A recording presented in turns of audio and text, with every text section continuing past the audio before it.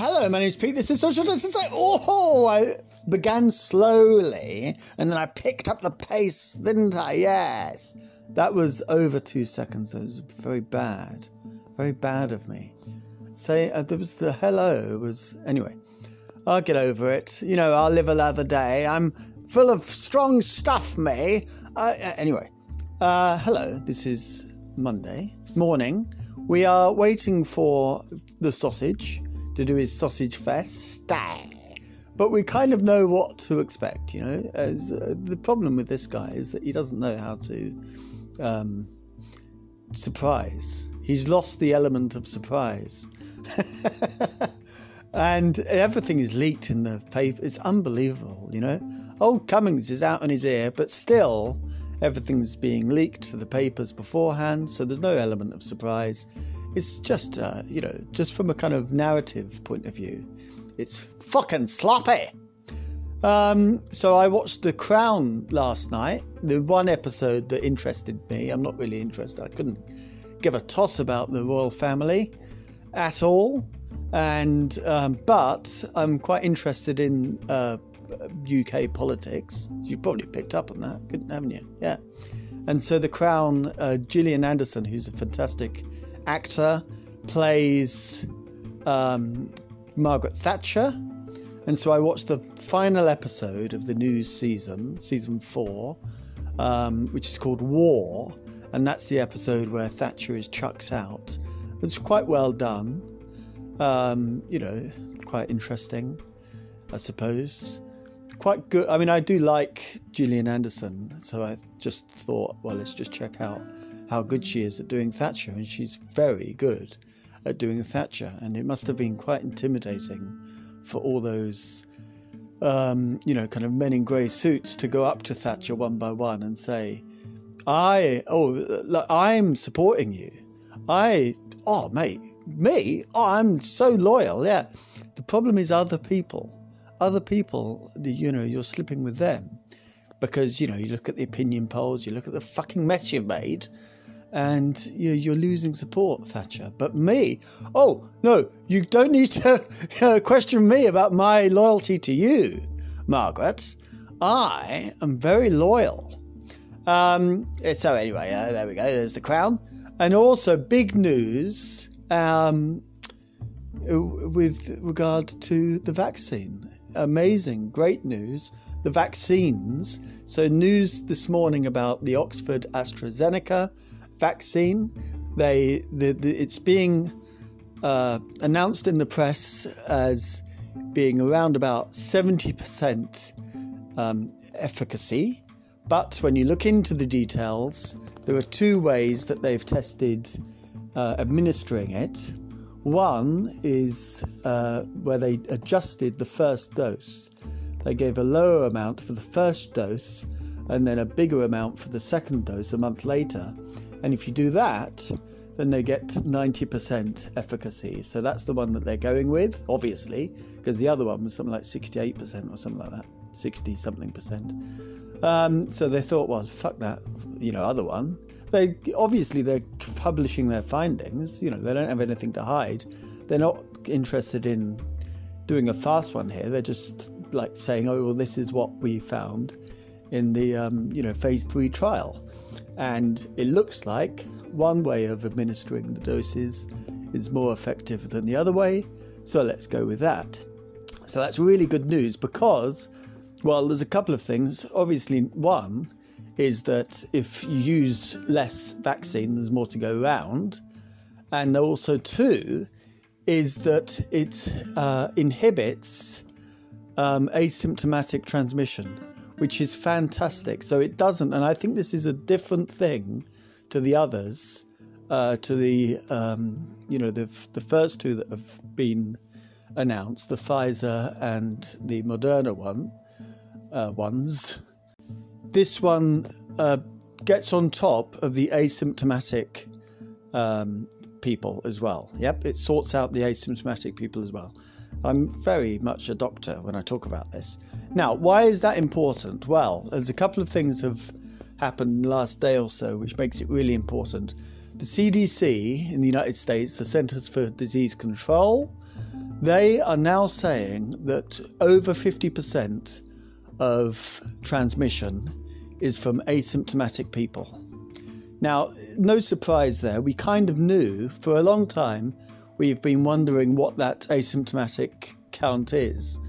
And we were thinking like it could be anywhere, but loyal listeners will remember way months and months back, we were saying it's anywhere between 20% to 70%, well, let's call it 50%. And I've been kind of using that 50 benchmark basically just because it's in the middle of 20 and 70. Do you know what I mean? But it looks like that 50% benchmark is correct. So just post me the Nobel Prize.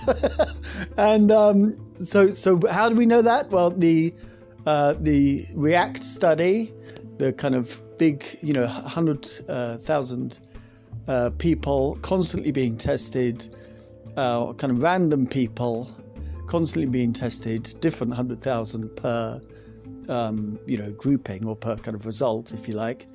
Out of, who's that? The University College London, I think it is it? I don't know who the fuck it is, but someone. And remember a couple of weeks ago, somebody wrote in and said, this is the details, and I read out the letter. Do you remember that person that still hasn't been named? No, shocking. And so the REACT study says that it's about 50% of the people that have COVID-19 are asymptomatic. And also now CDC is saying this as well. So clearly now, it's important that a vaccine helps people that are asymptomatic. So this is really, really, really excellent news. They are going to change, maybe totally ditch, but certainly change the requirement to self-isolate for 14 days in the UK. So the idea is that if you're zapped by the NHS test and trace, or if you're kind of told by your employer, or you just know yourself, if you're contacted by someone who says, oh my God, I've got it, the idea is that you, and you've, had contact with that person, obviously, is that you go into isolation for 14 days. Now, test and trace results come out every week, and it's just appalling. Like, basically nobody's doing it. It's around about, 15% or maybe even less than that who actually do it for 14 days. So why do people not do it? Well, as we've discussed in the past, basically it's because they're not feeling symptoms. They don't have symptoms. Even if they do have symptoms, there's a good chance that they're not massively bedeviled by the thing, and also there's no support in place for people to actually self-isolate in the UK. So you can't just phone up your boss. In most jobs, you can't just phone up your boss and say, oh, sorry, I've got the call. They're 14 days, but I will be paid, won't I? Yeah, fine. Of course, people aren't like that, unfortunately. Bosses aren't like that. In loads and loads of, maybe not most people, but in lots and lots of cases, your boss will have a problem with that if you do that. And also, of course, the relationship between the boss and the employer comes into play as well, yeah? Because not everyone has got the fucking chutzpah to phone up and say, sorry, pal, but I got the call from Test and Trace NHS. So, sling your work for 14 days, I'm on my own. Of course, also, the other massive thing is that a lot of people don't have 14 days worth of savings. So whether the boss is happy to do it or not, if they're not going to pay you the wages for that 14 days, then you're not going to get through. And sick pay is nothing. Like the actual, legislated sick pay that you get in the UK is something, I don't know what it is, but it's like 90 quid a week or something like that. Like it's, not going to be anywhere close to the average pay or even minimum wage. Like full-time minimum wage is obviously far more than 90 quid a week. So people are being forced to continue to work. And that is the reason why, this 11% or whatever it is figure exists, this non-compliance with self-isolating. So instead of that, The idea is that so they might shrink that. That's one idea that's going around. So they might say, well, instead of 14 days, it's 7 days, for instance. But I mean, what the fuck is the point in that? You know what I mean? Like, so you might as well, you know. So the idea is that they're going to replace this with mass testing. So if you're in that position, you will get tested every day. Now, why is that? Now, first of all, with anything to do with the sausage, I'll believe it when I see it. And there has been so many times in the last couple of months where they've talked about mass testing.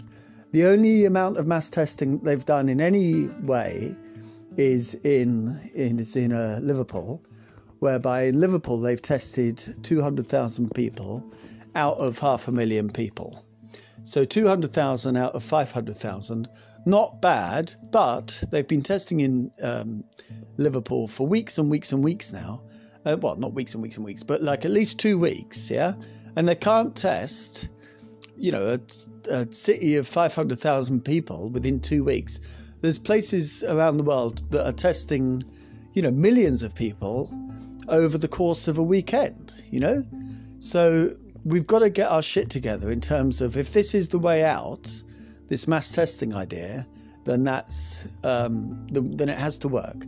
The idea that you get a test, a quick test that gives you a positive or a negative every day instead of self-isolating, in theory, that might be an excellent way of actually detecting people that have got it. Because at the moment, you're only supposed to get a test if you're symptomatic. So there's a good chance that, and well, we know that this is happening, you're buzzed by NHS Test and Trace app, or told by somebody you've got to self-isolate. You don't have any symptoms because you're asymptomatic, but you do have it. But because you don't have any symptoms, you're not going to get a test. And you're sitting at home, maybe you're like, you know, you sit there, it's a Friday, you're told, you say, okay, well, I'll take Friday off, and then you sit, and then Saturday, Sunday, you think, well, actually, I'm going to go to work on Monday because I feel absolutely fine. And you are going to feel fine. You're not going to develop symptoms because you're one of the 50% of people that are asymptomatic. But you've got it, and you're shedding the fucking thing at work on Monday, okay? And then other people get it, and that's where the problem bloody lies. Now, if you've got a test on Friday, it comes back positive, then that's going to change your calculation. Totally, that's going to change your calculation. Now, there are a small group of people that think, oh, fuck it, even though I've got COVID-19, I'm going to go to work. But if you really think about it, are most people going to do that? Well, obviously, they're not going to fucking do that. Even if they're feeling okay, they're going to say to their boss, oh my God, it's come back positive. And then the boss is going to say, oh my God, I've got a responsibility to this person who's got COVID-19. Totally different situation to getting a call from somebody saying, well, I feel fine and I want to come to work because I want to make money. But, you know, what do you think, boss? Yeah. So it changes the balance of all of these things totally. And also, if it's a negative on Friday, then will it be, if the person has actually got it and it's some freak test that doesn't work, then maybe the next test. What are the chances that 2 tests don't work? What are the chances that 3 tests don't work? So if you're getting tested every day and you've got it, then of course it's going to show that you have it. I don't know why, but probably because the contracts with Serco and Deloitte, or whoever the fuck it is, ascertain, and it hasn't been leaked yet, that they've got it for like a year or whatever, you know. So I don't know why they haven't done what everybody's been asking them to do for months and months and months, and just give it to the local public health figures and the local authorities to run with it and to kind of, you know, do it. But they haven't done that, and they've wasted the opportunity to do that during lockdown. You know, lockdown's got just under 2 weeks to run, about 10 days or so to run. But, you know, and it's a big if as well, because of course promises are, you know, cheap with the sausage in charge, you know. But if it does actually come about that they replace self-isolate with a daily reliable test, then it might be a good thing.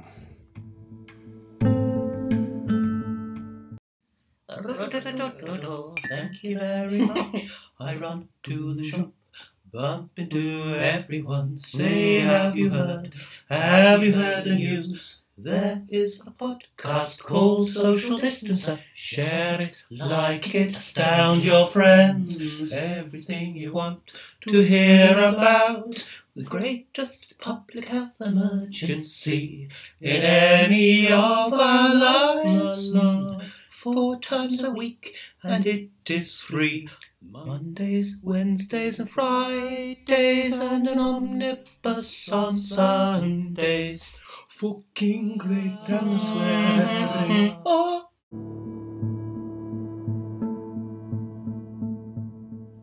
Those quick turnaround tests have got a 60% success rate apparently, because you have to do it yourself.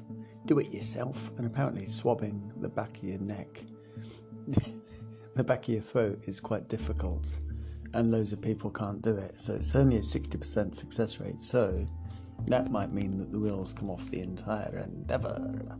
Nevertheless, we'll see. The budget for testing has been doubled. 22 billion, I think, the researcher said. But that could be wrong. Now, good news for my favourite scientist in the whole wide world, Sarah Gilbert, who I've mentioned a number of times. Not for a while though, but a number of times, and she's getting quite a lot of publicity, rightly so, for her excellent design of the Oxford vaccine. And Andrew Pollard is up there with Sausage Johnson himself, and rubbing his shoulders with Chris Whitty, and he's the head of the Oxford Vaccine Group. And so that's all very exciting. Very exciting. Now, one quick word on the success of Melbourne. I absolutely love Melbourne. It's one of the best cities in the planet. It's the best. It's not the best, but it's definitely up there. Top 2. It's either Melbourne or London, basically. It's not nowhere is London, do you know what I mean? Apart from London. So, number 2. Not bad, is it? Not bad, Melbourne. And Melbourne have had a fantastic success. Been really tough. No fucking around, very hard lockdown for 3 months. A ring of steel around the city, guarded by police. So you weren't allowed to leave the city, and then the whole of Victoria, the state of Victoria, was sanctioned off as well, so you weren't allowed to leave Victoria. But it worked, and they are returning to life as normal. They've had 0 cases for 3 weeks now, I think, at least 2 weeks. So congratulations, Melbourne, fantastic news. Really brilliant. Once again, it shows that if you get on top of it, and if you're super hyper aggressive on it, then it's obviously much better for your economy, because you can get back to normal. People are walking around, and just like it's like normal life has returned. It's incredible. And whereas massive, great swathes of the world, including ours, are going to have to wait for the vaccine. Oh, another thing on the Oxford vaccine as well.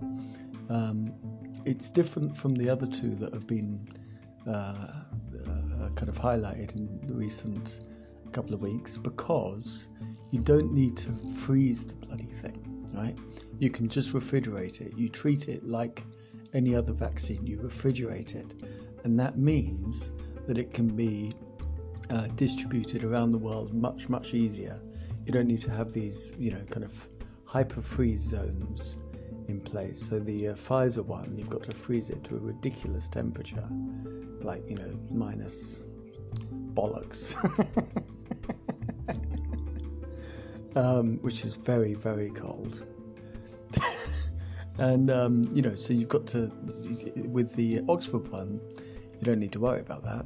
Everywhere's got fridges, obviously, so that's really good. It's also cheaper, and they also have done this deal with AstraZeneca, whereby during the pandemic, AstraZeneca aren't going to make any money off it, so they're just going to roll it out as a kind of public health initiative to try to get on top of the pandemic. I mean, I've probably in a couple of whatever it will be, in a couple of years maybe, or maybe in a year's time, there'll be lots of headlines about when is a pandemic not a pandemic type thing, and it probably will be that some people in AstraZeneca are saying at that point, now's the time to start charging, Anyway, well, that's, it seems slightly obscure to worry about that at the moment. But so really good news, basically, this vaccine thing is really good. With the tiers, no surprise with the tiers, it's going to be a bit tighter. So in tier 3, restaurants and pubs are going to close. In tier 2, you can only go to the pub if you're going to get a meal. So in a way, tier 3 has become tier 2. I should say that tier 2 has become tier 3, and tier 3 has got stricter.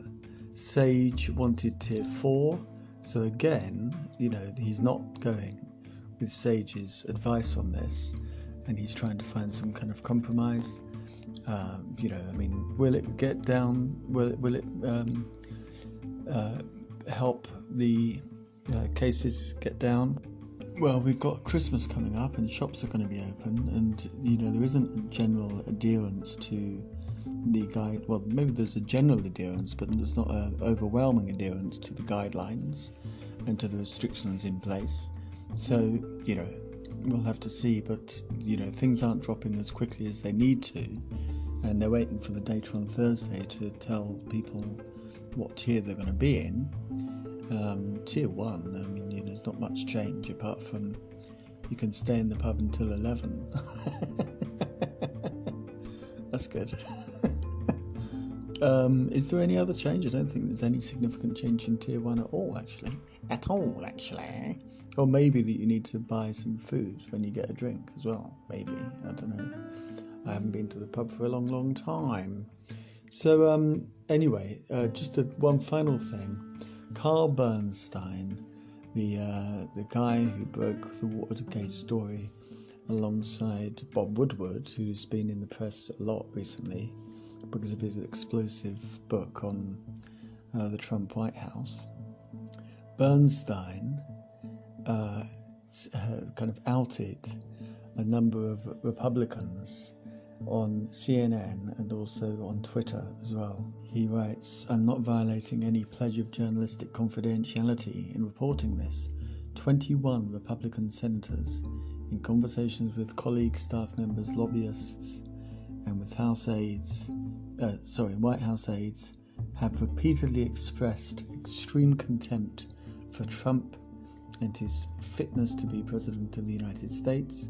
The 21 GOP senators who have privately expressed their disdain for Trump are Portman, Alexander, Sass, Blunt, Collins, Bukowski, Cornyn, Thune, Romney, Braun, Young, Tim Scott, Rick Scott, Rubio, Grassley, Burr, Toomey, McSally, Moran, Roberts, Shelby, Spobo, Loppy, and Peep." It's Trumpton. With few exceptions, their craven public silence has helped enable Trump's most grievous conduct, including undermining and discrediting the US electoral system. He's a good writer, isn't he? Old Bernstein, getting in on the bloody act there, isn't he? So that's good, isn't it? I don't know what all those pricks say about it, including that Rubio, for instance, is very outwardly supporting of Trump. Romney, we know, is a critic of Trump and Sass as well. Trump and Sass as well, but a couple of them. Anyway, right, let's see. What should we think of? Can we think of some a creature that is a triangle in shape? Are there any triangle-shaped creatures out there in the world? Maybe Triangle Man? You know that song by There Might Be Giants? Triangle. Must be a fish that's triangle-shaped fish. The striped angelfish is a triangle fish. beautiful, beautiful. Think about a triangle swimming along with a bloody fin on it and a tail on it, and then you got it. Got it in your mind's eye, have you? Good. 1, 2, 3. Walk between the raindrops. Take care of yourselves. Thank you ever so much for getting in touch and saying that you're enjoying the show. It's much appreciated. Much appreciated. And next show is on Wednesday. So we've got PMQs and when's he coming out of hiding, that bloody Trumpy? That Johnsony. The sausage. What's going on? Maybe he'll be in the... I don't know, he probably won't, will he? No. Anyway, it broke down today, ridiculously. The Zoom stopped working when he was taking questions in the House of Commons remotely, because he's still self-isolating, and it broke. What bloody farce. And old Hattie Mancock had to take over. Jesus, what a bloody letdown. Anyway, take care, thanks for listening. Bye.